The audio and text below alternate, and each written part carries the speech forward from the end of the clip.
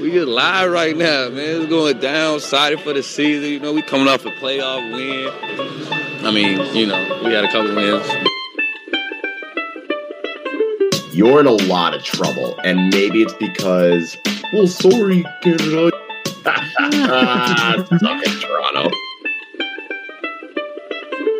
And because Philly sucks. I feel like I fear Boston most of all out of any of the Eastern Conference teams. Nah. Yeah.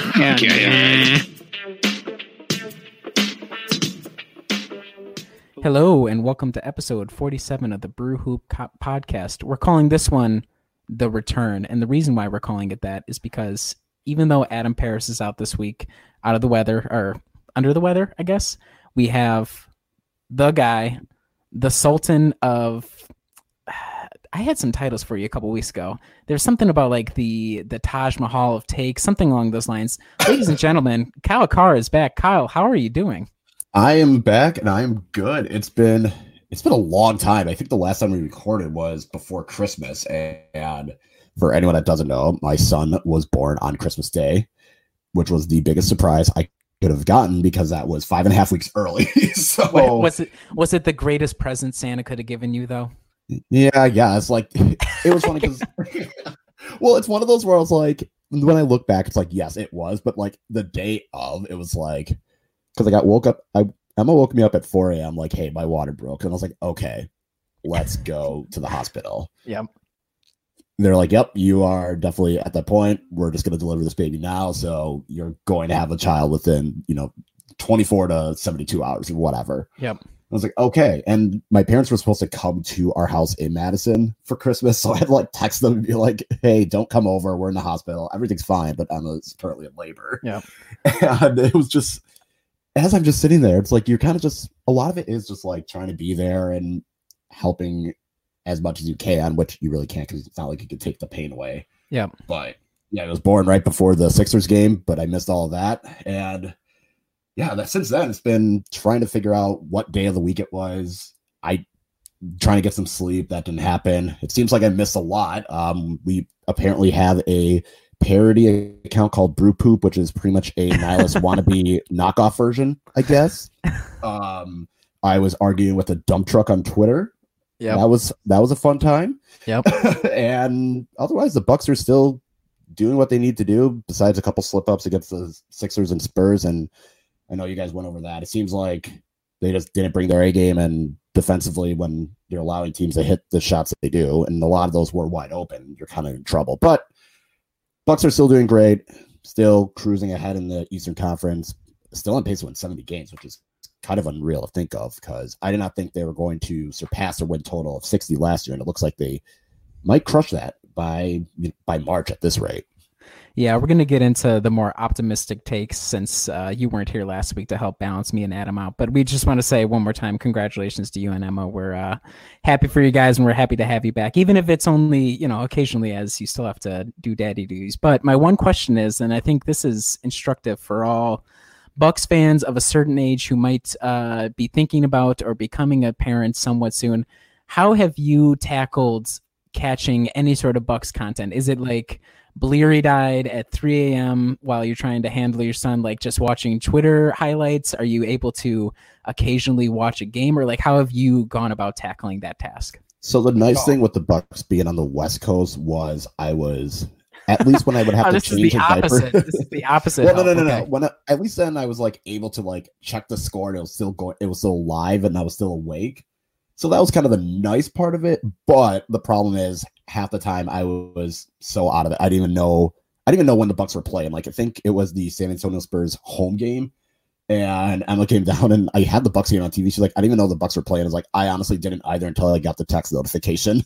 So knowing what games were happening those first few weeks, I did not keep track of. I think the only games I fully watched were, until this past week, was the first half of the Warriors game and maybe like snippets of the Spurs home game. Otherwise, I have not paid any attention to what's going on until, like I said, this past week where I actually did watch the games. But it's tough. Like, you kind of just like sit on Twitter, and that's how I got in. Obviously checking the website and not going to ESPN apparently, because again, I didn't know what was going on, but lots of just kind of just scrolling through and seeing a tweet from someone like, okay, the Bucks had a game, they won, cool, go back to bed. Yeah, I think it drives home how impressive it is for our site co-manager Mitchell, because he recently had a kid last year. I think he has 2 kids, and the amount of content he's able to put out on the website and still like keep up with the team and provide really, invested and well-rounded and well-educated tweets about the team. Like any of you guys with kids or any sort of responsibilities like that, to be able to keep up with the team as much as you do is it's really impressive in my opinion. So good on you guys. I was going to say, like, I don't know how Mitchell does it, and I don't know how most parents do it. Also, shout out the nursing staff at the hospital we were at. They're fantastic, because Sterling was in the NICU because he was so early. I mean, he was only there for 6 days, but just having like a staff that would frequently monitor him and take care of him, and nurses deserve a shout out. They were great to Em and I when we were in the hospital and when he was there. So just shout out to all the nurses out there as well. Shout out. This is Nurse Hoop. Welcome to Nurse Hoop this week. So with all that out of the way, like you said, the Bucks have kind of been keep on keeping on. This past week, we had 3 games. We'll just kind of go over them real quick, just to break them down. So a 128-102 victory over the Knicks. There's not really much to talk about there, really, because it was a massacre of the Knicks. The 128-123 win over the Celtics. And then yesterday, because we're recording on Sunday, a 117-97 win over the Nets. I would say of those 3 games, the one that's most relevant is obviously the Celtics game. The Nets a little bit, though they're a tough team to really get a grasp on. So which of those 3 would you like to begin with in terms of breaking it down? I mean, we could start with the Knicks game just because, and I have something in the works for Brew Hoop on it, but Dragan Bender, first quarter minutes. And I know we're going to talk about that later as well, but that was something I wasn't predicting that much, just because, out of all, I know Robin Lopez was out, but Dragan Bender getting the call ahead of DJ Wilson was kind of surprising. And Giannis getting 37 points in like 21 minutes is ridiculously absurd. It's just, I think this is just more to say like how Giannis was able to do all of that in such a short amount of time was kind of silly. And it was just super impressive. And I think this was also the game that I was arguing with a bunch of Make America Great Again peasants. So that was an eventful game for me. It was a good game to choose to argue with people online, because even if you missed anything happening in the game, it was such a slaughter that really didn't matter. No, I think it's difficult with these teams that are really quite poor, because really the only thing you can keep an eye on is like, oh, is there like one guy on the other team who will go off to kind of keep it competitive? In this game, they actually had 3 guys who got into 20 plus scoring. It was Julius Randle, RJ Barrett, and Bobby Portis, which after that, I think looking at the other starters, like Elfrid Payton, 2 points, Bullock got 3, Taj Gibson, 0 points. And then the bench obviously didn't help him out. So it was just, when you play a team as bad as the Knicks, it's easy to quote unquote, like take the night off or to not bring it completely. But credit to the Bucks. Some opponents, they do kind of lackadaisical and loaf around a little bit, but against the Knicks, all 3 times they played them, it's kind of been pretty straightforward, like kicking of butt. So, and like even the shot chart, like the Knicks only go 36 of 102, and the Knicks ended up having 10 more shots than the Bucks, and it still didn't matter at all. So it was just ugly for the Knicks. And the score definitely does not fully reflect. No, it doesn't. But I kind of felt bad because the Knicks SB Nation page posted and toasted where they at halftime they were waving a white flag gif, and I was like, I completely forgot there was a game because I was arguing with people on Twitter about politics. I was like, oh yeah, there's a game going on, and there's a whole other site that actually has to cover this team. I remember I was not part of Brew Hoop in like the darkest days, but I can only imagine there is something interesting about rooting for a team that's really bad. But the issue with the Knicks, and this is kind of the issue with the Bucks before they got new ownership, was like, yes, we suck, but there's no real plan for how to get out of sucking really bad besides the chase for the golden free agent that will maybe never come to the Knicks. So it's got to be slightly depressing. Like they have some good players, I guess, or interesting young guys, but I'm not sure if there's interesting guys. But I think the issue with the Knicks is like they spent all of last year like hoping that they would get Zion and one of the big free agents, and then they get none of those. So now you're going into this year with a weaker draft class and a weaker free agency class, and you're like, guess we'll just take the first pick and hope for the best out of that. It's just tough for them because the only way they're going to get better is if they get that draft number 1 pick or free agent. It doesn't look like either is happening. While during the Bucks' darkest days, it was kind of more of a, well, they need to get a good draft pick because they're not getting the free agent. And the team might be sold and moved off any minute now. There's a lot of pressures. Those dark days, but luckily we're past that, and maybe one day the Knicks will too. But like you said, just a win. Not while James Dolan is owning the team. Yeah, it's a tough spot for them. But more interesting, I think, for just the rest of the season and where the Bucks team is at is the 128-123 win over the Celtics. Weird game. Weird in that the first half was really, all Bucks. I think at one point they went 11 of 12 from 3. They were not missing. They might have missed a couple at the end of the first half, but first half, all Bucks offensively. They seemed to be really locked in defensively, and there was just a lot of tough shots for the Celtics inside. And then the second half happens, and the shots aren't falling as much, yet the Bucks don't really adjust their pace necessarily. So even though they're missing shots, the Celtics are getting a ton of opportunities on the other end, in between Kemba Walker, who routine buck killer. That guy, he's specifically built to kill the Bucks, and he sort of does so. It gets pretty close with 40 points, 11 rebounds, and 3 assists. Marcus Smart does this annoying defensive thing, and he actually ends up scoring 24 points himself. So it was weird seesaw affair. I'm not sure whether or not it's one of those where we say, is this a concerning trend for Milwaukee that they continue to have second halves after they blow team out in the first half where they just kind of, lays about until the game gets close? Or is it a positive that even though they end up giving that lead, they hold on for the win at the end? Yeah, it was kind of reminiscent of the first matchup between these two teams where Milwaukee just got off to a fast start, but then got cold while the Celtics were getting hot, and the Bucks didn't really have a plan B, and it kind of was similar again in this regard. Just, it felt like we all knew the Bucks weren't going to continue shooting this well in the first half, or at least you shouldn't have expected the Bucks to shoot that well in the first half. And when those shots kind of started drying up, then it was more of a, now what do you do as a plan B? And there wasn't really much of that. Granted, the Bucks didn't get much other than Dante and George Hill. They didn't get much from their bench either, which made things more difficult. While with the Celtics, I think they just decided, okay, we're going to give the ball to Kemba, and he's going to do what he needs to do. Like I said, 40 points on 14 to 23 shooting. That's pretty good. And the help that the Celtics didn't really have much from anyone else. Like Jason Tatum went 8 of 20. Gordon Hayward went 1 of 10. Marcus Smart, he was 5 of 10 from 3, which I guess he's a good shooter now, which I did not realize happened overnight. But it was just more, Boston was able to slowly chip away and start hitting those shots, and Milwaukee wasn't, but Milwaukee didn't have a plan B. And that was kind of the tough part. And along with Giannis was, he got his buckets. He was 0 for 5 from 3, but it was good to see Chris Middleton still be really, really good against the Celtics. It was good to see Brook Lopez hitting threes again. I think, granted, he was one of the beneficiaries of that hot start because I think he hit 2 or 3 of the first threes of the game. Yeah, I think it was the first 3, yeah. Yeah, he was off to a hot start, but then Eric Bledsoe only takes 9 shots. Wes Matthews only took 3 shots, and Eric Bledsoe not even being as part of the closing lineup was a little bit concerning, but I think it was just one of those where, thankfully, this time Milwaukee's defense was good enough that it allowed them to win.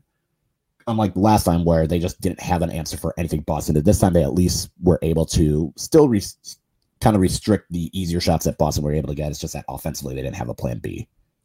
Yeah, this is like you said, this is almost a prototypical Bucks game where you have all your highs and all your lows. Like Giannis plays really well on the offensive end, and yet he still goes 0-5 from 3, and he only hits 10 of his 20 free throws, which is just brutal. But yet still gets 32 points, 17 rebounds. Like I said, Chris Middleton, for whatever reason, against the Celtics, he's just really good. I don't know if it's like a size mismatch, if he just feels a lot more confident in it, but he ends up getting 23 points. Brook Lopez, like I said, I think the two notable things for me, actually a couple of things. So obviously the Eric Bledsoe thing, we can talk about that a little bit more, but this is obviously, if you frame a pick or you frame up a game, you're like, this is Eric Bledsoe pumpkin game. Like this is a pumpkin game, like 20 minutes, ends up picking up 4 fouls, I think, which is why he restricted some of his minutes, and he got a technical kind of late in the third, I want to say, and I don't think he came out after that. 2-9 or 3-9 from the floor. Oh, sorry, actually, I got the wrong one. Yeah, 2-9 from the floor. 4-4 from the free throw line, which is fine. But just he didn't have much for Kemba, and to his credit, I don't think the Bucks have had anything from Kemba for the past 2 to 3 seasons. So that's not atypical. Wes Matthews, he doesn't make any shots, but he plays, pretty good defense against Jason Tatum. So that's pretty typical as well. The biggest thing that jumped out to me was, like you said, the bench guys were probably the difference in this one, where last season, maybe you have Eric who kind of disappears. And if that's going to be the case, even if Giannis and Chris play well, if the other team's playing well, it's going to make it difficult. But between George going for 13, Dante, 19 points, career high. He goes 4-6 from 3, which was totally unexpected, but good for him. And then there were a couple, Kyle Korver, he goes 2 or 3 for 3. There were a couple of timely threes on his part where, especially in the third quarter, the run was really, the Celtics were really racing after the Bucks. And there was, I believe he was Kyle Korver was a quick baseline jumper and then another 3 from the baseline, like a couple possessions later, to help kind of break up things a little bit and stop the momentum, which, you can argue with that momentum something, but even just timely shots like that, maybe he's not hitting it all the time, but if he's able to make a couple of those, that obviously justifies the reason why he's on the team. Yeah, and I was going to say that those plays are why you have Kyle Korver, and even if it's just so that he can't do it against you, it's helpful. Yeah, Dante was fantastic, and I for one am loving the ever continued rise of Dante being good and everyone realizing it. He just seemed to, he was definitely feeling it in terms of 3-point shooting, 4 of 6 from 3, and a lot of those were just, I'm just going to pull up and take the shot. So if you can get that kind of Dante, I think he's 100% entrenched himself in a playoff rotation. And now it's getting to the point where he could have been a trade piece at the beginning of the season and maybe at the first half of it. But now we're getting closer to the second half and looking at the playoffs. He's got to be a guy that you should keep, not only because when he's hitting his shots, he looks great, but defensively, he's been a standout. Kind of seems like he is picking up what Eric Bledsoe left for him from last year, and just jumping into passing lanes, having active hands, getting deflections, still skying for rebounds, even though he only got 3, but he'll still go for it. And George Hill, I don't know when the wheels are going to fall off on him, but man, it's kind of funny just looking at some of these decisions with the guards. You get Wes Matthews, he's not good offensively, but good defensively. You look at George Hill, and he's been playing as well as he has since he faced the Celtics last year in the playoffs. Dante comes in, and he's providing good minutes, and that's not even including guys like Sterling Brown and Pat Connaughton, who we know can provide that service. So getting those guys to chip in when Eric Bledsoe seems to disappear is going to be huge for the playoff run. Obviously, this team can make it far, but it can only go as far as Eric allows them to, and that's the only thing I'm slightly worried about. But at the same time, when you can call on George Hill or Dante DiVincenzo to come in and close the games, it makes you feel a little bit better. Yeah, and as much as I've been a bit of a hater of Wes Matthews, it's games like this where his value really shines, where because he can defend up or down a position, he's able to be assigned to whoever the big scoring offensive wing is for the other team, and that saves Chris Middleton. Now, we've had discussions and a little bit of debate of how much the need to defend Kawhi last year kind of took it out of Chris, and he wasn't able to get to go offensively, but let's assume for the sake of argument that was something that was a concern. This year, because Wes is on the team, you're able to assign him to someone and put him okay, you're just here for defense. And if you're also able to space and make the occasional 3, great. But I think now that we're, past 41 games into the season, what's important about him is, I thought when he came in, the easiest thing is to say this is the for Malcolm replacement. He's been not at all a replacement offensively, but that's fine. That's the thing that I'm coming to terms with, is the fact that when you look at his stats, when you look at his passes, this is a guy who can still put it up, score quite a bit, especially from outside. That is not the role that he fulfills anymore. And that's perfectly fine and something that's going to be valuable, but it makes it difficult to evaluate on a game-to-game basis where you're well, he's still not scoring. I've come to terms with the fact that he's important, if only because he's the lockdown guy on occasion. Even if he's not able to bring it every single night, if he can do that for a couple of games in the playoffs, that's obviously wonderful and helps out and makes life a lot easier on the offensive end.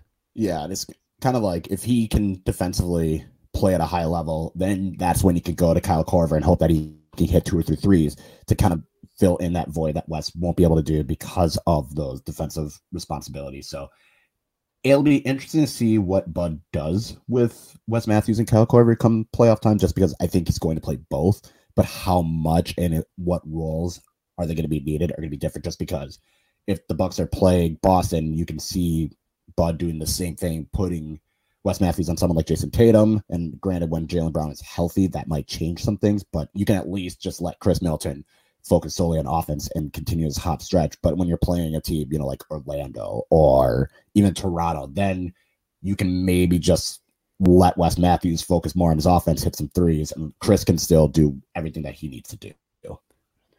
Yeah, and the other thing that I want to just quick bring up from this game, what was interesting to me is if you look at the rotations, because I think if we're considering the playoffs, which is pretty much all we can do at this point with a 7.5 game lead on the second seed in the East, the thing that's interesting to me is looking at the rotations and the minute allocation. So in this past game, I'm just going to run down the top guys who got minutes. So Giannis with 34, Chris with 30, Brooke with 30, Wes with 28, Eric with 20, Dante with 27, George Hill 25, Kyle 18, Ersan 15, and then some Robin Lopez minutes. And that was like the rotation.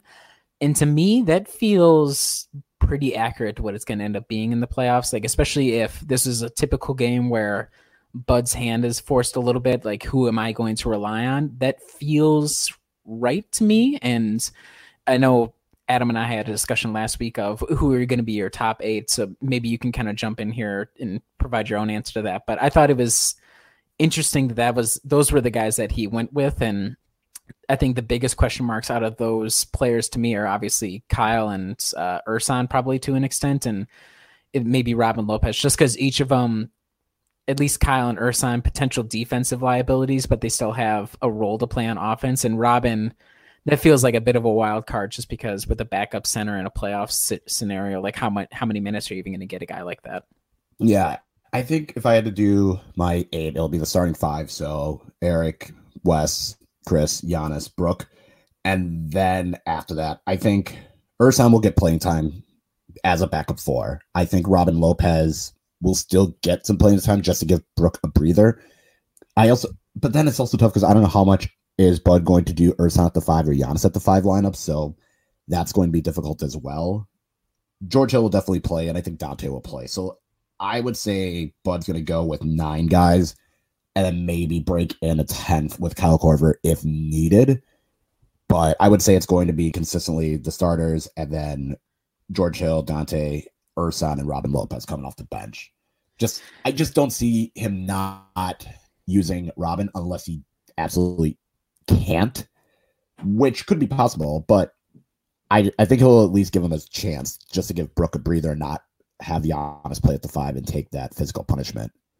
Yeah, I think it's interesting. The issue with any sort of this kind of also ties into what, if anything, the Bucks might do at the trade deadline is like, if you get rid of Ersan, that's like a 15-minute gap, and even maybe say this lineup was this rotation was a little bit longer than you might do in a critical crunch time lineup. There obviously, I assume any trade that happens, DJ would probably be attached to it. But if you get rid of DJ and you get rid of Ersan, like as part of a trade just for salary purposes, I'm not sure how many dudes you can get back in a trade that would fulfill the role that Ersan does, like as the backup 4 or even like a small ball 5. And I think we've seen the small ball lineups every once in a while, but that doesn't feel like something that Bud goes to all that often. And I don't think he went to that all that often in the playoffs last year. So I think it's interesting insofar as it brings up the fact that even if you want to make a trade and want to upgrade, and even if you think that maybe Ersan, like obviously he's still helpful on the offensive end and he has moments defensively, especially with drawing charges and stuff like that, he's tough to replace. Like he's really valuable in the way the rotation works, especially if, let's say, they just stay the way they are and you find like a buyout guy or whatever. Like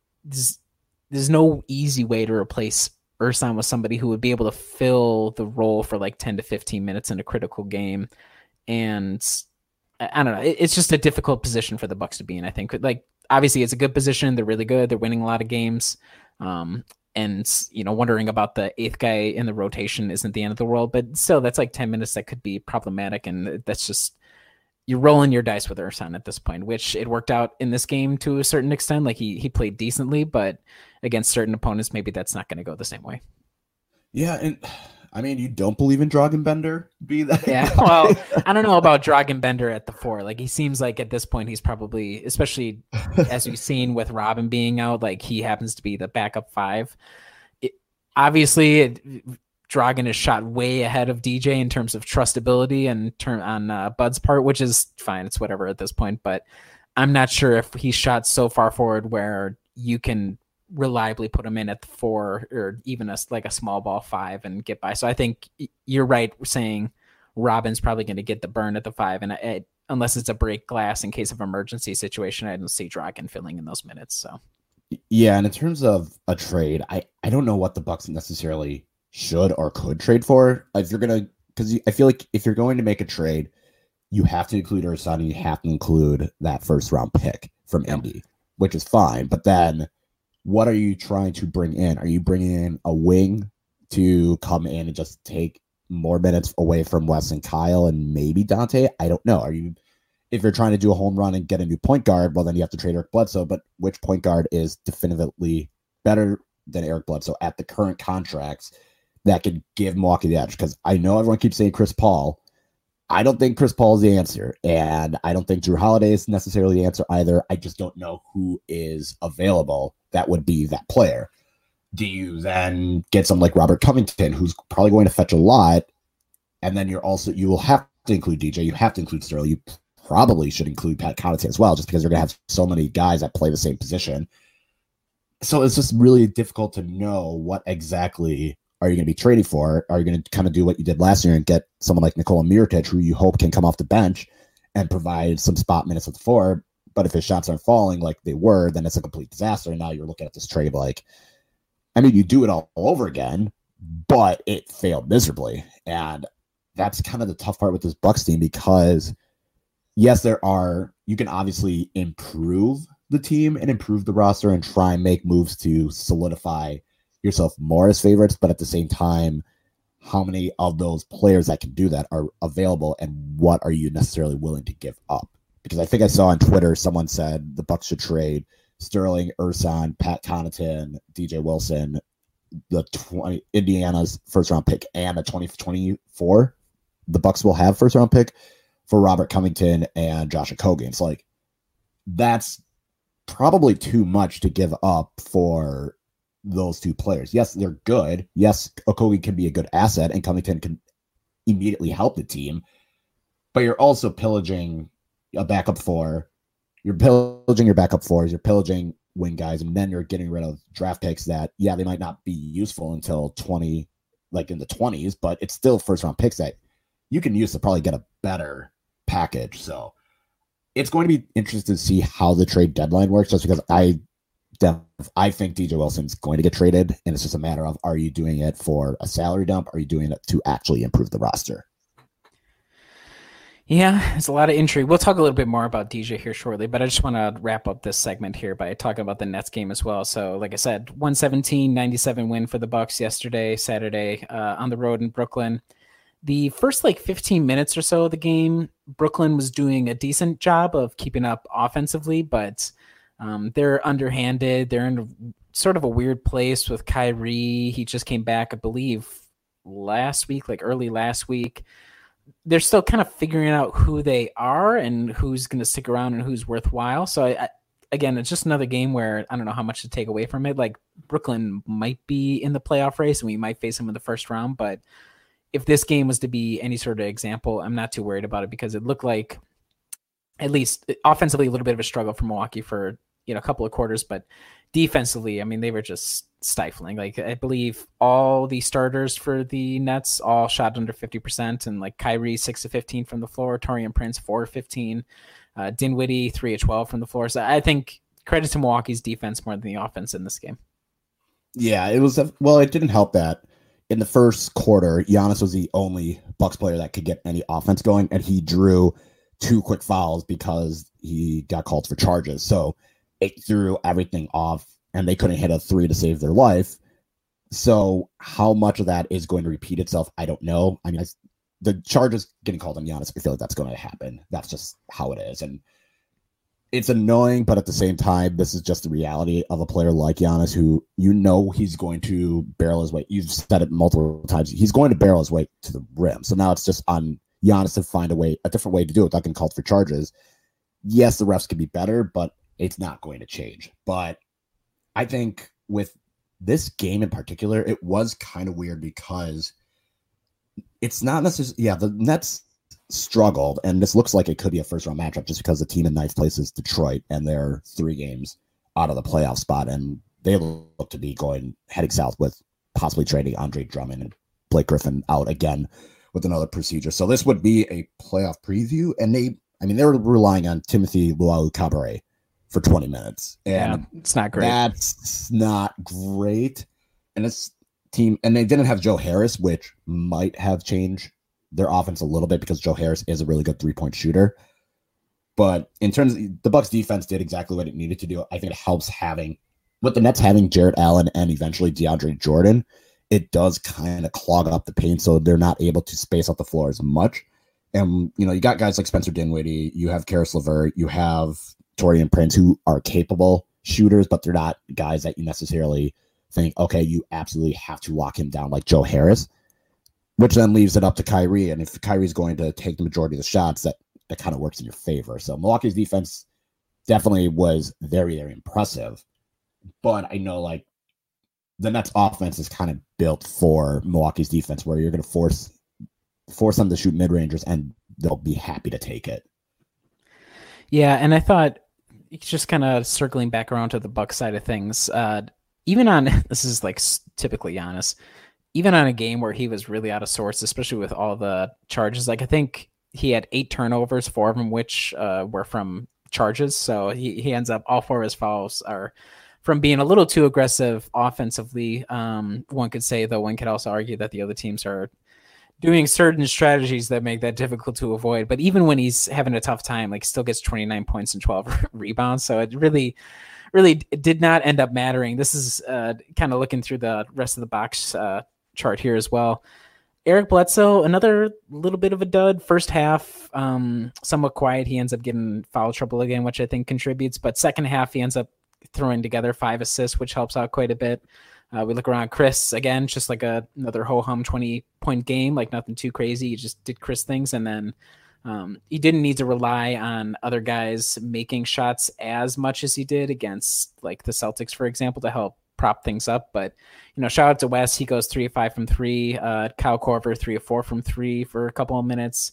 Dante, not nearly as much scoring, but again, very effective doing a whole bunch of different stuff. So, and I think the other thing, we saw in the Knicks game and again in the Nets game here with Robin Lopez out, Dragan Bender, he ends up getting 21 minutes, 6 rebounds, 6 points, nothing too crazy, but he seemed serviceable. So everybody who was available ended up getting a little bit of burn at least because that's just how much of a walloping it was. So the final score is a little not distracting, but it obfuscates how much of a domination it was for Milwaukee, even though the guys didn't play nearly as crisply as he would like. So. Yeah, it's definitely a sloppy start. And it also was weird because the game, I would say seem like it was more of a 10. It was always around 10-point lead. And near the end, Wes Matthews hit 3 threes to end the game, which was good to see. But it was a relatively, Milwaukee had 63 rebounds. They had 30 assists. They didn't have that many points. They had 48 points in the paint, which seemed lower than it probably should be. I don't know.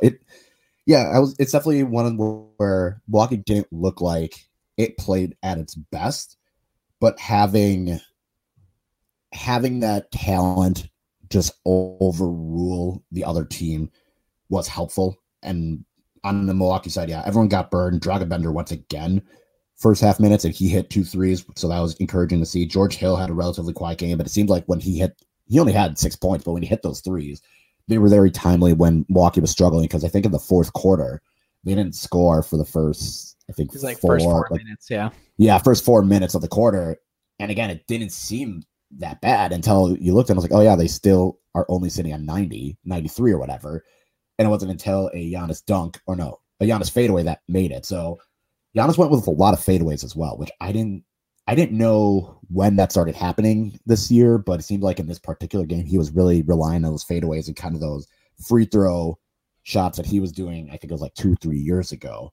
But yeah, Eric having a quiet game as well. And I know he got the offensive foul for kind of barreling into Jared Allen, and then Kyrie did the same thing, and it wasn't called offensive, and he got mad at the refs and got called for technical, which I'm okay with, because it is one of those where you're kind of arguing for yourself, like, why is it that when I do it, I get called for an offensive foul, but this other player did it, and it's a block on me. So I had no problems with that necessarily, but yeah, it was good for Milwaukee. Kyle Korver also was another guy that, it seemed like when he hit his threes, they were very timely.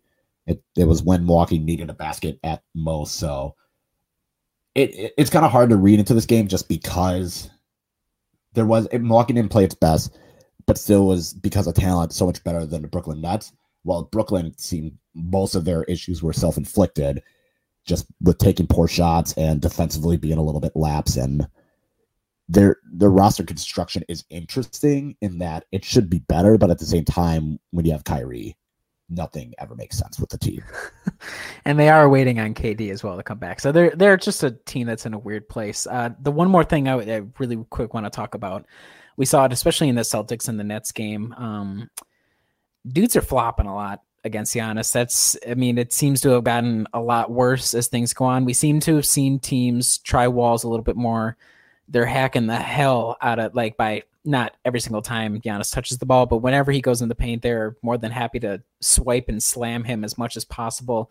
And there's a lot of dudes who are flopping, and that's obviously translating to, one, charges on Giannis, because that's just how refs are calling it, and two, pretty dangerous moments. There was a moment, I think, near the end of the Celtics game where Giannis ends up barreling over Smart. Smart gets called for the blocking foul, and Giannis tries to go for the and one. And as Giannis is landing, he steps on Smart, and thankfully at least Giannis doesn't get injured. Obviously, he steps right on Smart, but I don't know. To me, when we're talking about this charges thing, it's really annoying. Obviously, I'm not going to discount that. I think everybody would agree that it's a problem. It's something that the league should probably step in on, but my issue more so is, how are we going to, and we being the Bucks / Giannis especially, how is he going to respond to that? Now, I think you pointed it out.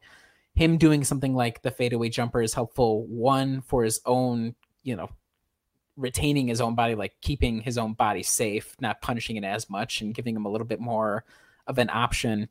But two, it reduces the ability of opponents to try and draw charges on him. It kind of keeps him away from doing his really aggressive thing where he's really good at it, but it puts things a little bit more in doubt every time he drives, where if a guy positions correctly, even if it's not a by the rule book or even something we can't agree with as a charge, that's something where it could be a problem. And we, like you said, saw it at the start of the Nets game. You get 2 quick fouls on Giannis, and that changes the complexion and the strategy for the Bucks completely. Now, luckily, it didn't end up mattering, but that's still a possession loss. That's still, a little bit of wear and tear. There's still fouls that are going up on Giannis. And given the way that he plays, he's kind of prone to getting fouls every once in a while, especially on defense, just because he plays so aggressively, which is a plus. But I think it's something we can bring up, say it's annoying. I'm not sure how we're going to solve it. I'm not sure if the league is going to do anything about it, but it is something to keep an eye on.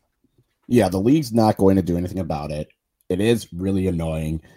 I think the one that bothered me more was Kyrie taking a charge at the top of the key, right in front of the free throw line to stop Giannis. Yeah. And it's at that point, it's come on.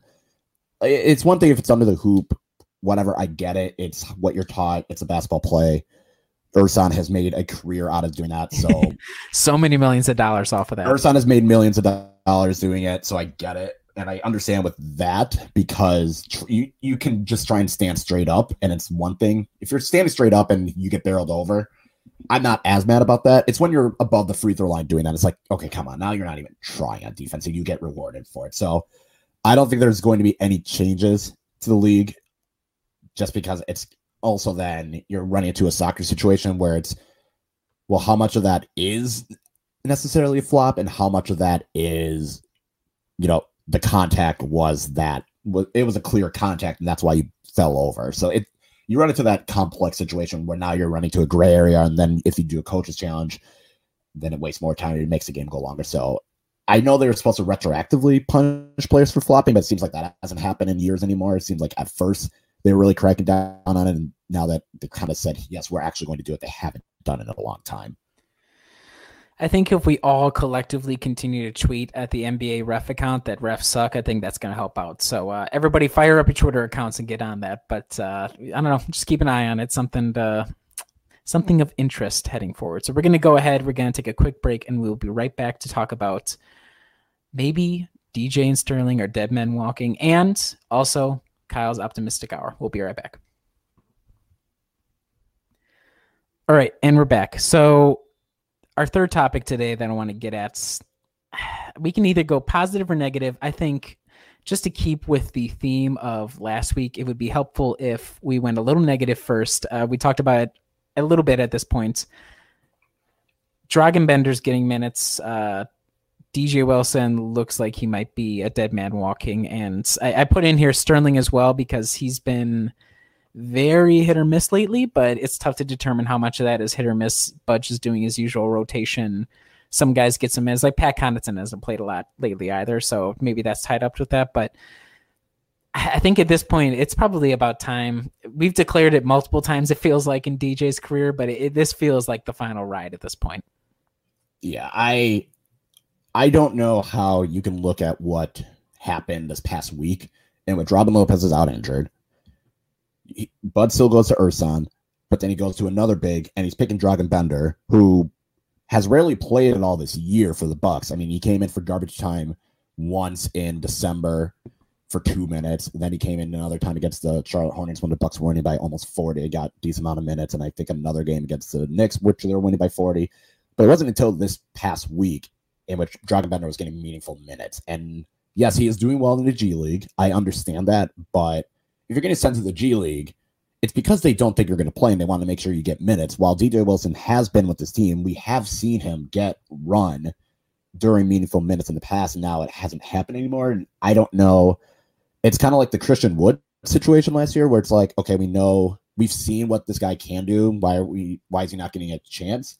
And it has to be something in terms of practice. And we even said this, 2 years ago when Giannis sat out. I think there was a game in Phoenix. Giannis didn't play. And instead of giving DJ Wilson any minutes, they just decided they're going to throw Chris at the 4. So I don't know how we can look at this and think DJ Wilson has a future on the team. And I know he's still got another year left on his contract, and then they'll have to decide what to do with that. But I think Dragan Bender's contract, because it's guaranteed, also includes next year, if I'm correct. Yeah, I believe so. So then now you're looking at two guys whose contracts still have another year.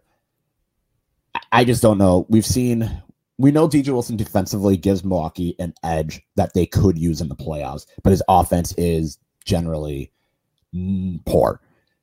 Dragan Bender, we think his offense is going to be the reason why he can get playing time and kind of be the guy that Nikola Mirotic was supposed to be last year.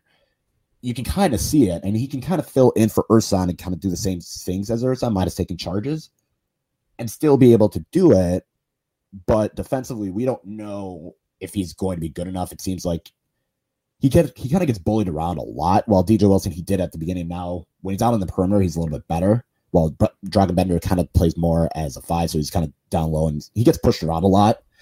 So I just don't feel good about DJ Wilson's odds moving forward. I think he's going to be part of a trade package, and it could be with Sterling as well. It's really tough to know what to make. Like, it's not a good sign for DJ Wilson if he's not getting playing time over Dragan Bender when Robin Lopez is out, and when he does get the playing time, I'm not going to necessarily say he's been bad, but he hasn't shown anything. He didn't show what he did last year when he had that hot stretch of playing really well. Yep. Yeah, I think just for context sake here as well. So far this year, so last year, DJ ended up playing in 48 games. He started 3, which must have been the weirdest 3 games ever. I have to go back and look at those box scores, but he averaged 18.4 minutes, which, after his rookie season felt like a godsend. So I think compared to last year, so far this year, he's only played in 25 games, averaging about 9.3 minutes. So that's going to be like all garbage time.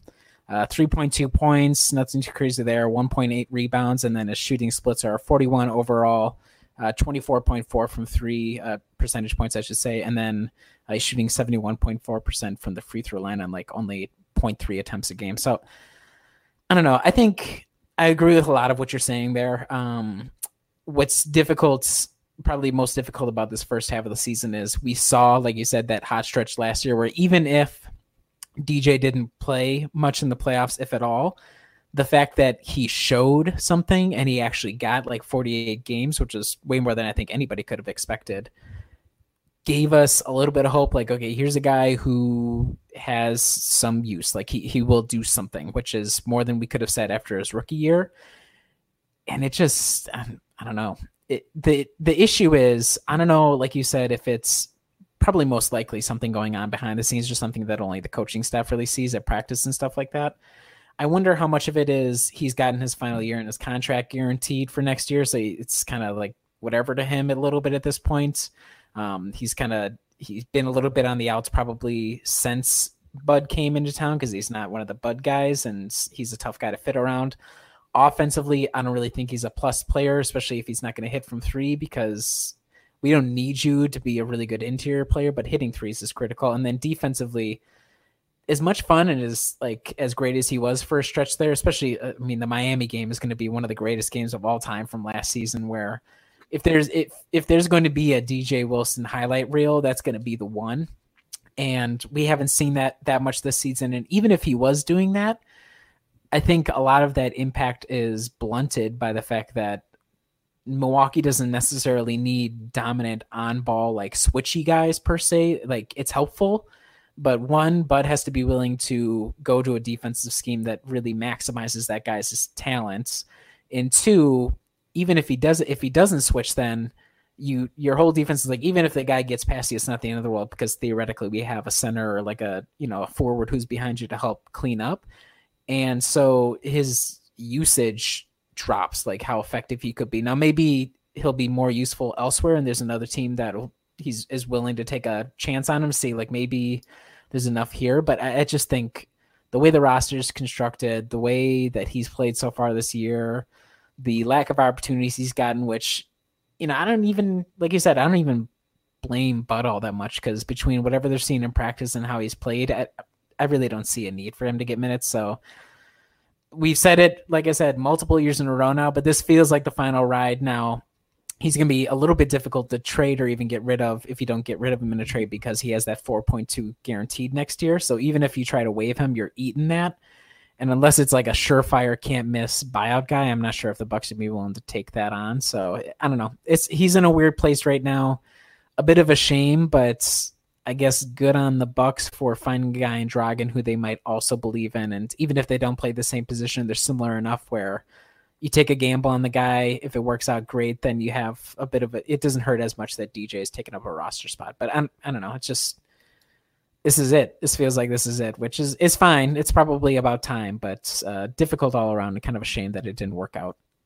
Yeah, that's weird because it wasn't once the Mirotic trade happened last year that. Yeah, then he dropped the minutes. Yeah, that was which is, again, that was fine. It made sense. In my opinion.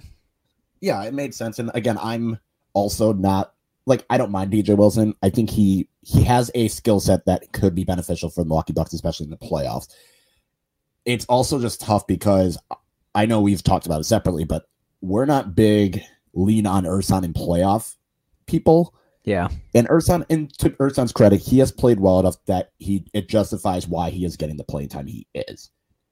So that it's not, it would be even worse if all of a sudden Ersan was playing poorly and Dragan Bender was still getting ahead of DJ. Well, it's like, okay, the two guys in front of you, there's a guy in front of you who's playing terrible. And instead of going to you, they're going with the guy that they've been shipping off to Oshkosh every other week. Yeah. Then that would be even worse. I think for DJ, it's just more of I don't know unless Bud is planning on saving for the playoffs, which I don't think is likely. Yeah, I think this is it. Sterling, on the other hand, I feel like it happens every once in a while with like him and Pat Connaughton where they get playing time, they play really well, or they play really poorly, and then they're out of the rotation. And then they come back in the rotation, play really well, play really poorly, they're out of the rotation. With Sterling and Pat Connaughton, that seems to be the cycle it goes through. And I think with Dante playing as well as he has, it's kind of made it tougher to find time for Sterling and even Pat Connaughton. And with Kyle Korver still hitting his shots, if Kyle Korver's hitting his shots, he's going to play. It's that simple. If he's going through a cold stretch, maybe then you sit him down. But I feel like Sterling will be a little bit. He's going to be tougher than DJ, I think, just because he is going to be a free agent. And what contract are you giving Sterling? Yeah, because he can be the 3-and-D guy that teams crave, but how much are you really willing to pay for it? Because I can't, like, I think about Tony Snell got about 8 to 10 mil a year. Yep. And we thought that was like a bad deal. And Tony Snell at least proved that he can hit threes, and his on-ball defense was Tony Snell at least would play him on the court. Trying to give Sterling Brown those minutes, that I wouldn't feel comfortable about doing that at all. But I think he still has more of a future this year with Milwaukee than DJ will. Yeah, I think you're probably right. It is interesting with Sterling. I think at this point, and I love Sterling to death. I think there's still a lot of potential there, but at this point, it's another situation where he seems to be what he is at this point. Now, maybe there's parts of his game that he could still slightly improve, but he's not going to be any man's like offensive creator necessarily. He's still pretty good defensively, but it feels like to me at this point, you probably try to sell high, and I have no idea what selling high on a second rounder who is, he is going to be a restricted free agent. So any team that gets him, who maybe likes him, will have a chance to match any sort of deal. But you're right that for a guy like him, who it seems at this point he's the definition of a role player, he'll have moments where he's obviously really helpful, especially in the offensive end where he's hitting from three. But it feels like to me, if you're looking for a way to try and sweeten the pot, you have the first rounder and you try like all hell to sell another team on Sterling and to the potential of, maybe you can get him on a relatively decent deal. And if he has a bigger role somewhere else, that'll help him really stand out. But it feels like at this point for both those guys, like you said, Sterling probably, if he sticks around, he will have a role to play. He ended up having a role to play last year, at least through the first round, and I think game 1 against the Celtics in the playoffs. But I'm just not sure if he's going to play a big enough role where you're like, well, we got to keep this guy. Like if he's got to be a trade throw-in for somebody who might really contribute within the rotation in the playoffs, I think you got to do it and you don't look back, which is, again, it's kind of a downer because I think there's a lot of people who are big Sterling Brown fans, but he has his limitations. That is what it is. But I do want to say real quick, I guess the one thing I want to pivot to after all that negativity, last week, Adam and I were big old downers about the team, and I think it was a real shame that you weren't here to help offset it. So I titled it here as the Kyle Optimistic Hour. Obviously, we're not going to go for a full hour, but I think we were talking before we started recording that if asked between if you felt better or worse about the championship odds for the Bucks this season, you would say better. So if that's the case, make for me the optimistic take. What is it about the team that has you in a slightly more confident mood going into the playoffs than maybe compared to last season? I would say it has more to do with the competition in the field than the Milwaukee Bucks itself. I think in terms of talent, I think Milwaukee is worse than last year. I can't, even though I get annoyed with all the Malcolm Brogdon takes, he is a better player than Wes Matthews and Kyle Korver, and he would have been a locked-in starter, great guy to have, Milwaukee to have, just for his skill set and ability. Thankfully, Milwaukee haven't missed a beat without him. They still have the scheme and it's working. And a guy like Wes Matthews can defend and shoot, so that does help. So even if he's not hitting shots, he can defend well enough that you can put him on the court. It's just that the rest of the Eastern Conference, I don't see beating Milwaukee in a 7-game series. Last year, you can at least talk. I could see Toronto, and they did, but Toronto was the one team where I was like, they have Kawhi Leonard. They've given the Bucks fits in the past with guys like Serge Ibaka. They traded for Marc Gasol. Kyle Lowry is annoying. I didn't expect Fred VanVleet to be the reason why the Bucks get completely crushed in the last 2 games of the series, but at least then there's a team that you can point at and say, this team can beat Milwaukee in a 7-game series. Now, I don't feel as confident. Maybe Philly could beat Milwaukee in a 7-game series, but you saw in the Christmas Day game, they had a recipe that could work. Milwaukee plays abysmal. You don't have one of your 3 best players. You hit a bunch of threes, and you don't have to rely on Ben Simmons doing things for you. And Now looking at Philly, are they even going to get out of the first round? Because right now they're scheduled to play the Boston Celtics. That is, and if they get through that, then they play either Miami or Orlando. So Philly might not even get to the Eastern Conference Final. They're the only team that I can reasonably see beating Milwaukee in a 7-game series, and I wouldn't even put high odds on that. I would maybe put 20%. So you look at the rest of the Eastern Conference, Bucks are the number 1 seed by a substantial distance. Then there's Miami. Miami's good. They've also had a very easy schedule, and they seem to just get the wins that they need to get, but lose games they shouldn't.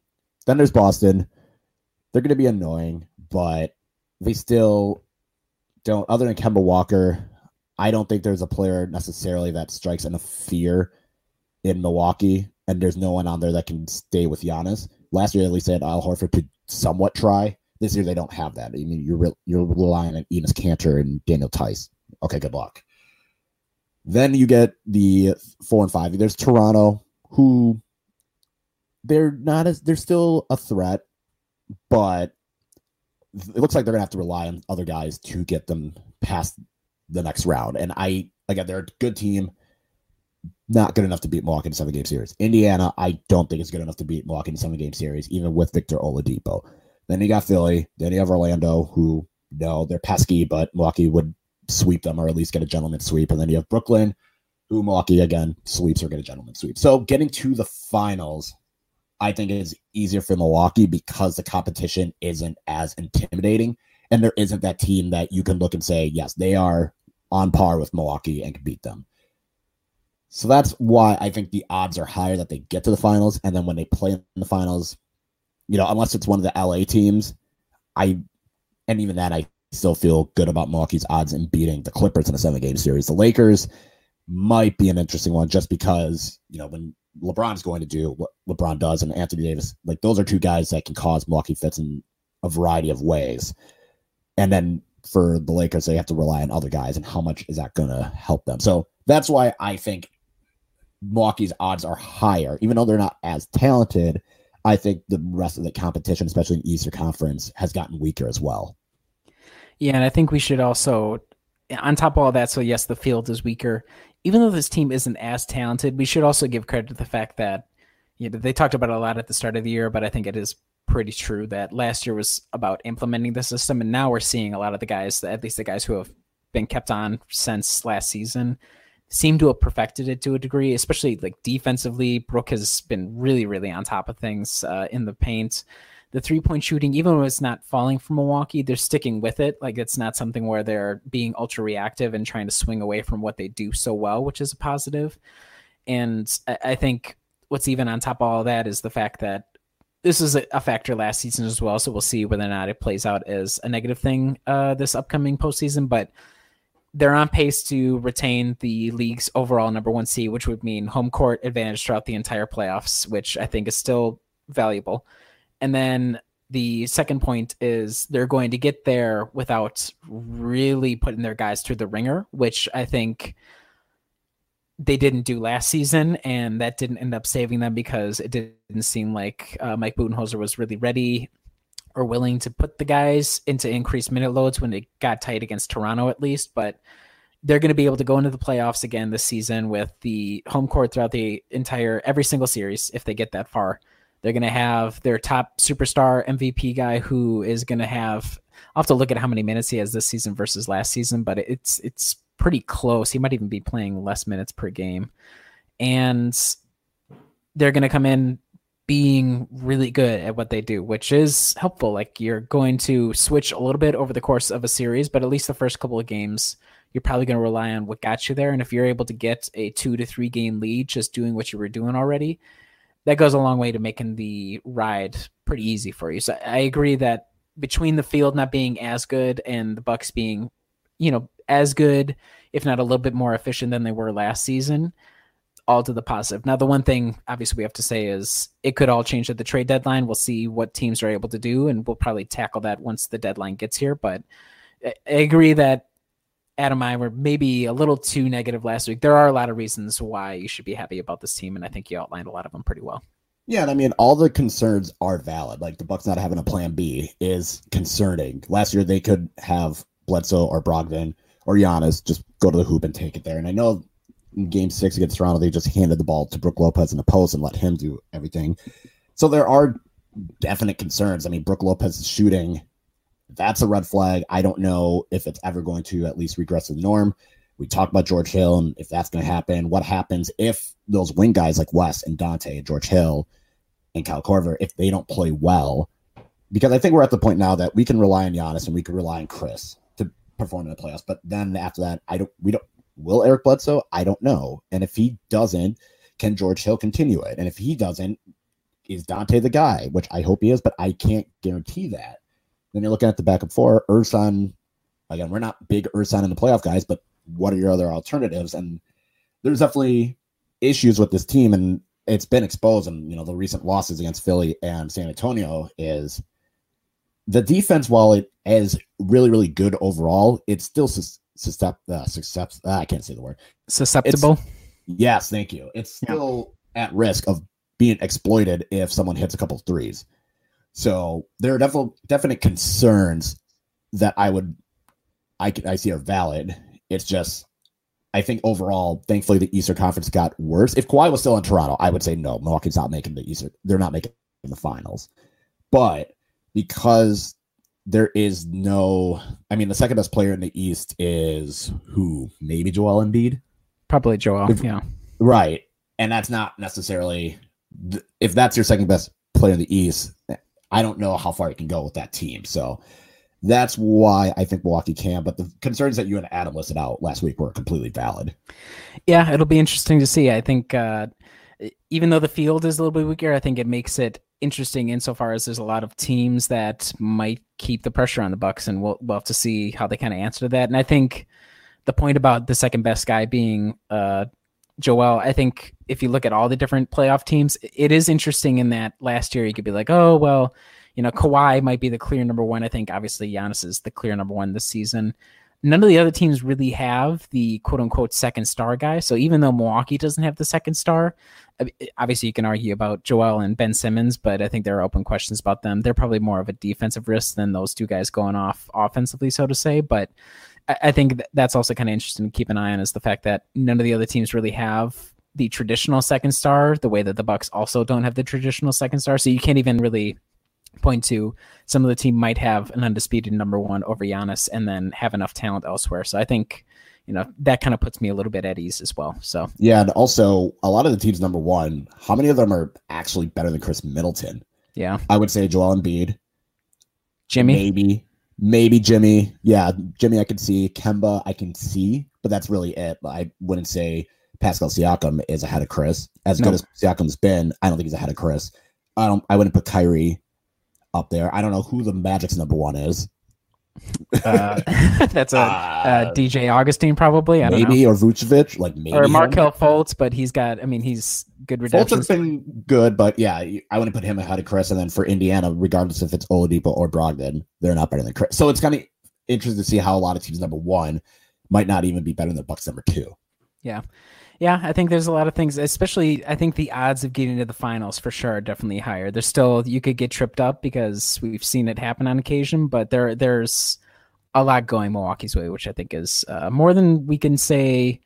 I mean, again, last season we thought everything was going Milwaukee's way, so you never can be too sure, but it does look pretty promising overall. So, yeah. All right. Well, thanks for the optimism, Kyle. I think that was well needed. That was we could have used you last week, but I'm glad we got it this week. Being a father makes you a little bit more optimistic. Yeah, there we go. That's a good positive way to spin things. So we'll move on here. We got a couple of miscellaneous topics we're going to hit on, our usual segments. We got rapid fire. We got, thank goodness, Kyle's back for the Kyle's film review.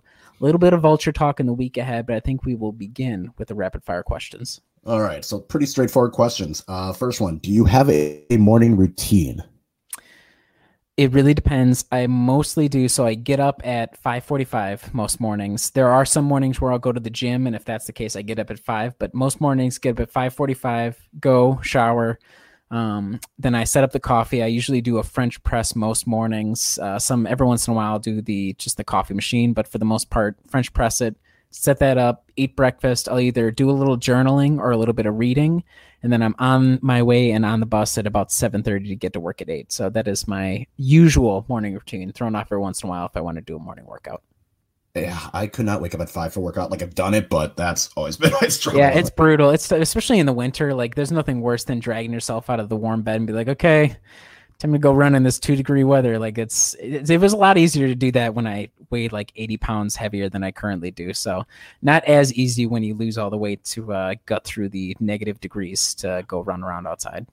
That is fair. All right. Would you rather have free groceries for life or free gas for life?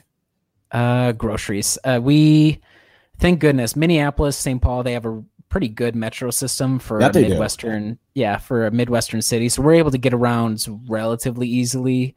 We only really use up the car when we have to go back home or for some sort of trip or something. So I would take free groceries all day. Yeah, I would still go with free groceries, even though I have to drive as much, just because then I would get a lot more food. Like, we do pretty well on getting a lot of food just because Catherine's into lifting, so she's got to do a really specific diet and get a lot of calories in, but it would make things a lot easier if we could just have somebody else pay for it. Yeah. What decade would you want to live in the most? So if you had to go back and live for a decade with your without knowing what was going to happen in the future. Man, that's a good question. So like, I would say, I think the early 1900s are interesting just because they're kind of like us, but it was such a different world, like with the 60s, 70s, and 80s, there's outlines enough where I'm like, okay, I can kind of get a grasp on that. Even with like the 1940s, there's still enough there. But I think right around the turn of the century, obviously I'd rather not get drafted and tossed into the trenches in World War I. So if we could avoid that, maybe not the 1910s, but either the 1900 or like what they call them, they wouldn't call it the aughts. So just the straight up 1900s or the 1920s maybe would be my choice there. Yeah, I think I went with the 80s or 90s. Just because I think music wise, I think the 80s would be really interesting to go through.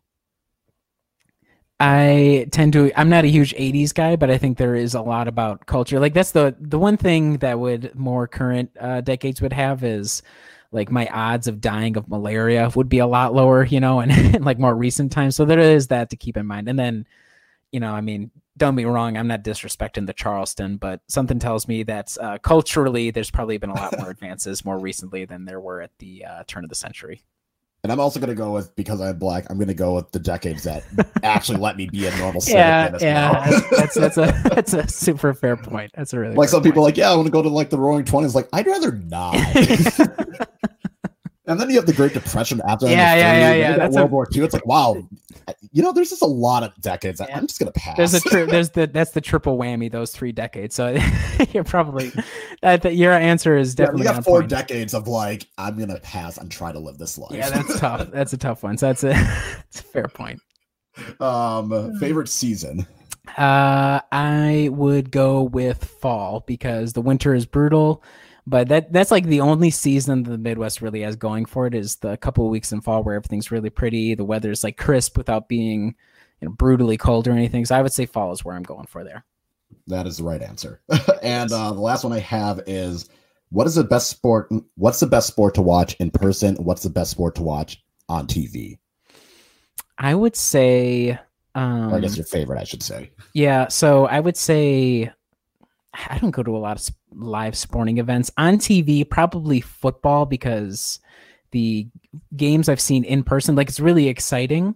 But I think just the number of people, the sight lines, everything like that kind of throws me off.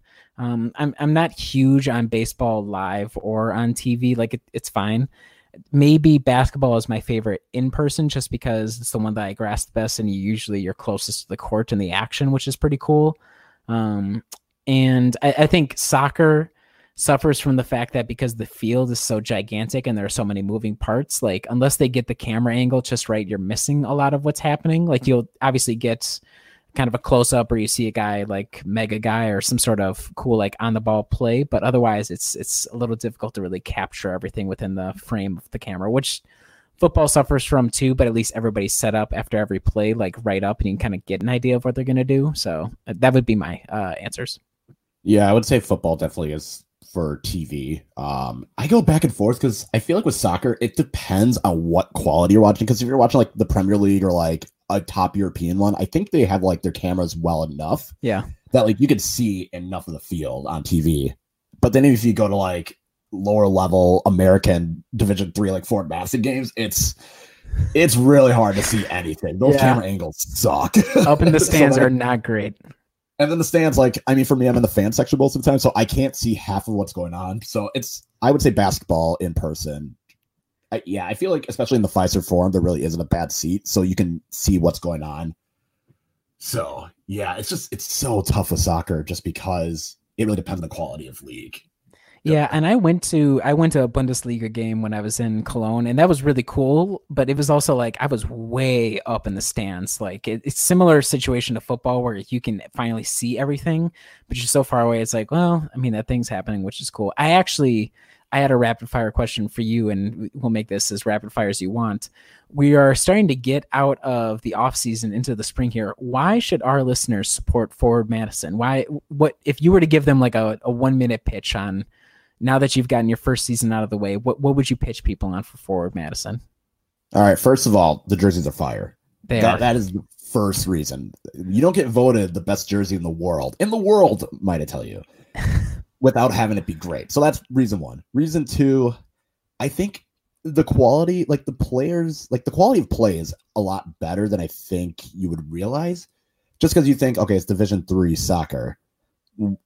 It's got to be like a bunch of dudes that are like washed and semi-pro amateur, like guys that are in the bar, kind of like your kickball league. And it's like, no, it's actually a lot better. Like these are professionals. These are guys who are getting called up to their countries, and guys that, you know, maybe they're not good enough to be at the MLS, but they're still pretty good. Like the quality has improved substantially. Also, this is solely for Madison specific, but if you ever go to a game, going in the fan section is a great time. And I am biased in saying that, but it actually feels like if you're a big fan of soccer, like, and like atmosphere, I would say Ford Madison has one of the best atmospheres that's out there. And I think the last point, just not even for Ford Madison, but I think kind of going off of the quality of players, like there's some teams out there that are really, really good. Like FC Dallas has their academy team that leagues. So they got guys that are 16, 17 years old, and they are just so good. It's kind of ridiculous how good they are. Like they get called up to national. They also get called up to national teams. They get looked at by Bayern Munich. And just like seeing that. And then on the other end, you have like a team called Greensville Triumph, who, if you're a fan of like structured, like disciplined soccer, they're a good team to watch as well, just because their defense is really good. So quality of play, sick jerseys, and atmosphere are why you should be a fan of Ford Madison and the league in general. Yeah, and I think another thing, people don't say it enough. If you're looking for entertainment on a weekly basis that's relatively like reasonable price-wise, support your local soccer team. Like especially if they're a pro team like Ford Madison, or it's a little bit harder up here because obviously Minnesota United is in MLS and they have a pretty rabid fan base. But if you're anywhere where you're not like an MLS team, but if you're like a USL 1, 2, or championship team, looking for something to do for 90 minutes. Like the other thing is soccer, over all the other sports, the pacing I think is by far the best, just because the way that it is, like the running clock the entire time. I find that really entertaining, at least for me. We have so many sports where the ad breaks and everything really breaks up the speed and the kind of the flow of the game, and that soccer, even no matter what level you play it at or watch it at, that does not change whatsoever. And like you said, the athletes, we're in the year 2020, like even in like lower divisions, these are all dudes who have been playing the sport for so long, and it's such a high level that, you know, they're there for a reason. So I agree with all your points. And if you're in Milwaukee and you want to go see some pro soccer, definitely make a little jaunt. It's a good thing. I haven't been to a game, but usually smaller stuff like that, it's pretty intimate, cool atmosphere, like you were saying. And you know, for a lot of those teams, they have a pretty rabid fan base as well. So yeah, shout out Forward Madison. Yeah, I was going to say Minneapolis has a team, Minneapolis City, and I don't know, like, I don't think they're professional, but they're like kind of like that semi-pro, but they have a good atmosphere, no tickets are cheap, and their jerseys are also fantastic. Yeah, I don't know what's up with the lower league teams. It's because they don't have to like go with. It's a mess. Yeah, it was because like Adidas is like the main designer for a lot of teams, and they're very hit or miss. Yeah. It's not great. All right, so soccer. Now we're going to move on real quick to Kyle's film review.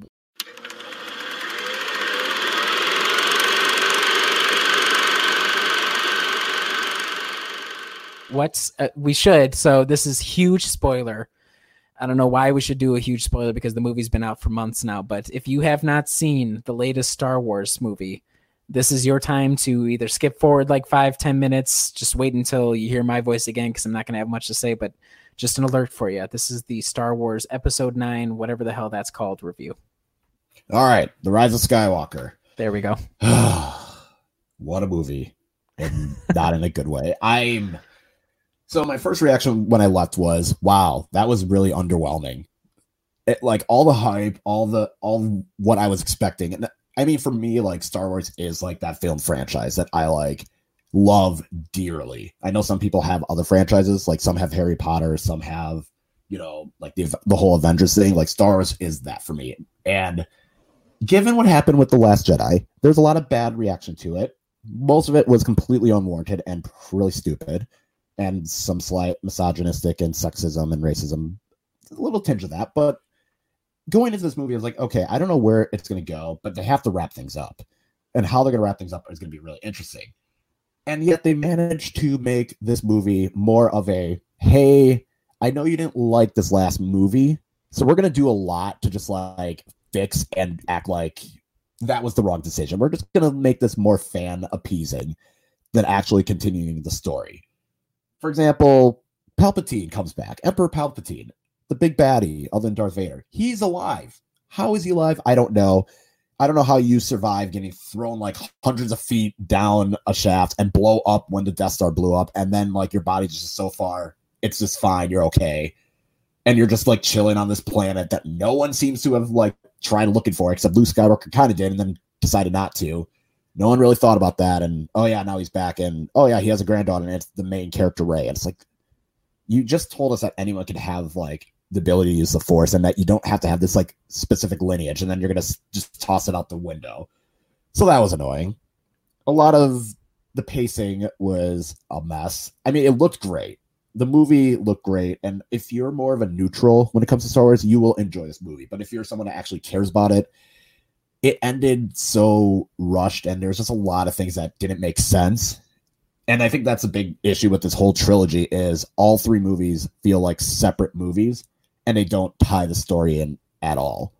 And I think that's my bigger issue with it. Is like it didn't really tie like movie one, like from The Force Awakens to The Last Jedi to this. It kind of just felt like three separate movies, which makes sense because they had three separate people kind of directing it.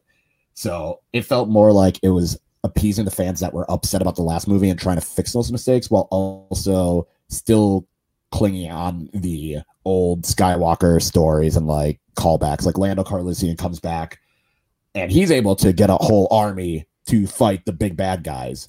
But yet Leia, who is the general, who is like top shit, sends a distress call and no one comes to help. And it's like, why? That doesn't make sense. And Palpatine coming back and that whole storyline was just like, this is dumb. So I was left underwhelmed. Like I said, if you're more of a neutral, you'll enjoy the movie. It's got good action. It's got an awesome space fight, but I mean, it just didn't feel like for how much hype it got and how much I'm sure Disney poured into it. It was underwhelming. I'm hoping that maybe in the future they stop trying to tie everything to the Skywalker, which is why I think The Mandalorian's so good. Is because they don't need the whole Darth Vader, Luke Skywalker storyline to make it work. And I think that's really what I'm looking forward to down the road. So I'm going to give it a 5.5 out of 10. I was going to say, that sounded like maybe you might go 6. My only question for you is, I know in episode 7, I didn't see 8. They essentially did the Death Star for the 4th time or 5th time or 6th time. Now, I heard from somebody now every Star Destroyer ship also has a Death Star laser. Is that true? Yeah.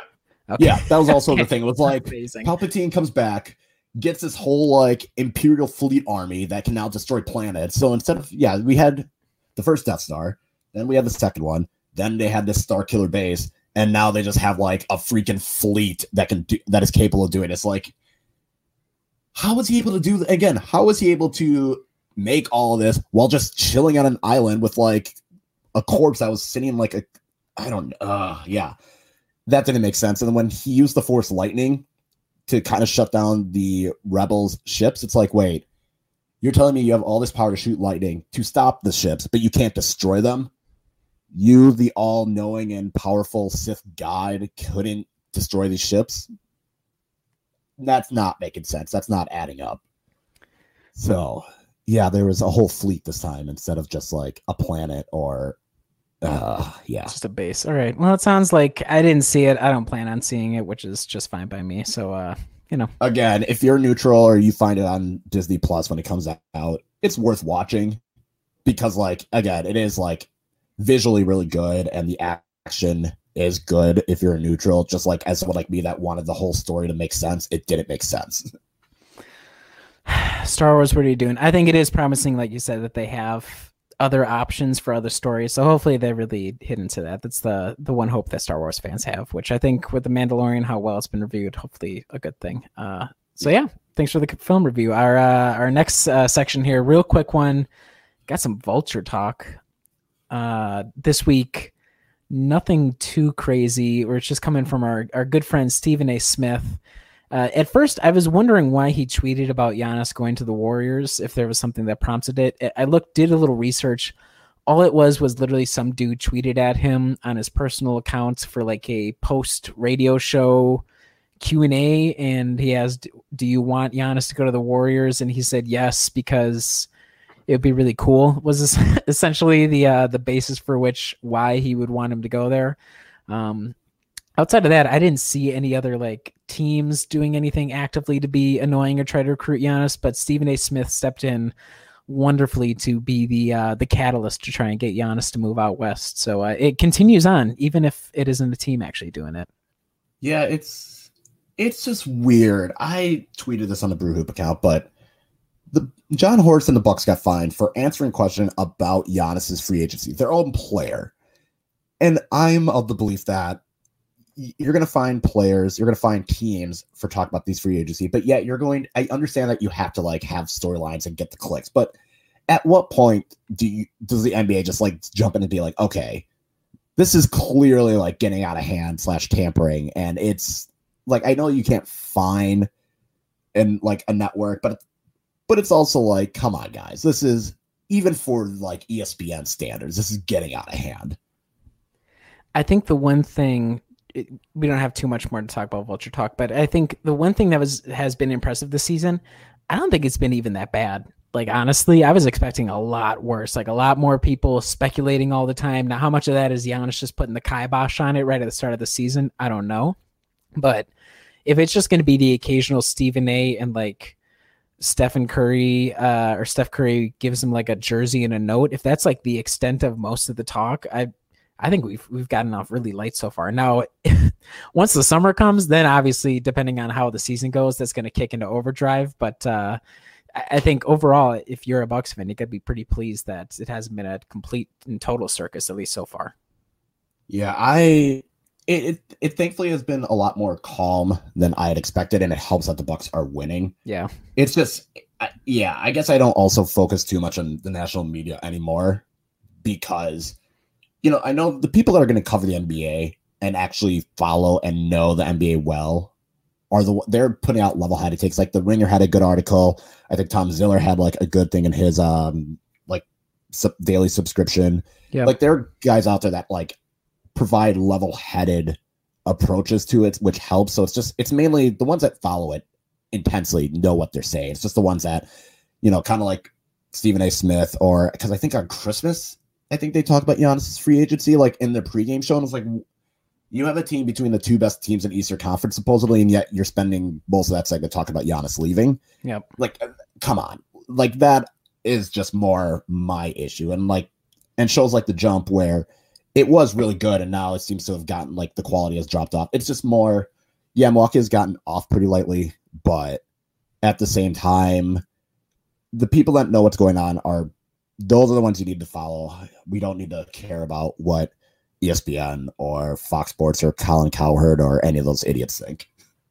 Go and give them clicks, people. That's what they feed off of. They feed off the engagement. Don't engage, and you'll see it a lot less. So yeah, Vulture Talk. And then final segment we have here, quick one. Only 2 games this week. We have tonight. Well, I guess you'll be listening to this Monday. So Monday night versus Chicago, a home game, and then we have the vaunted midseason overseas trip. They're playing the Charlotte Hornets in Paris, on Friday. I believe that's a 2:00 Central game, I'm pretty sure. So 2 technically home games this week, Monday and then overseas. Kyle, I'll leave it to you. How do you feel about this upcoming week?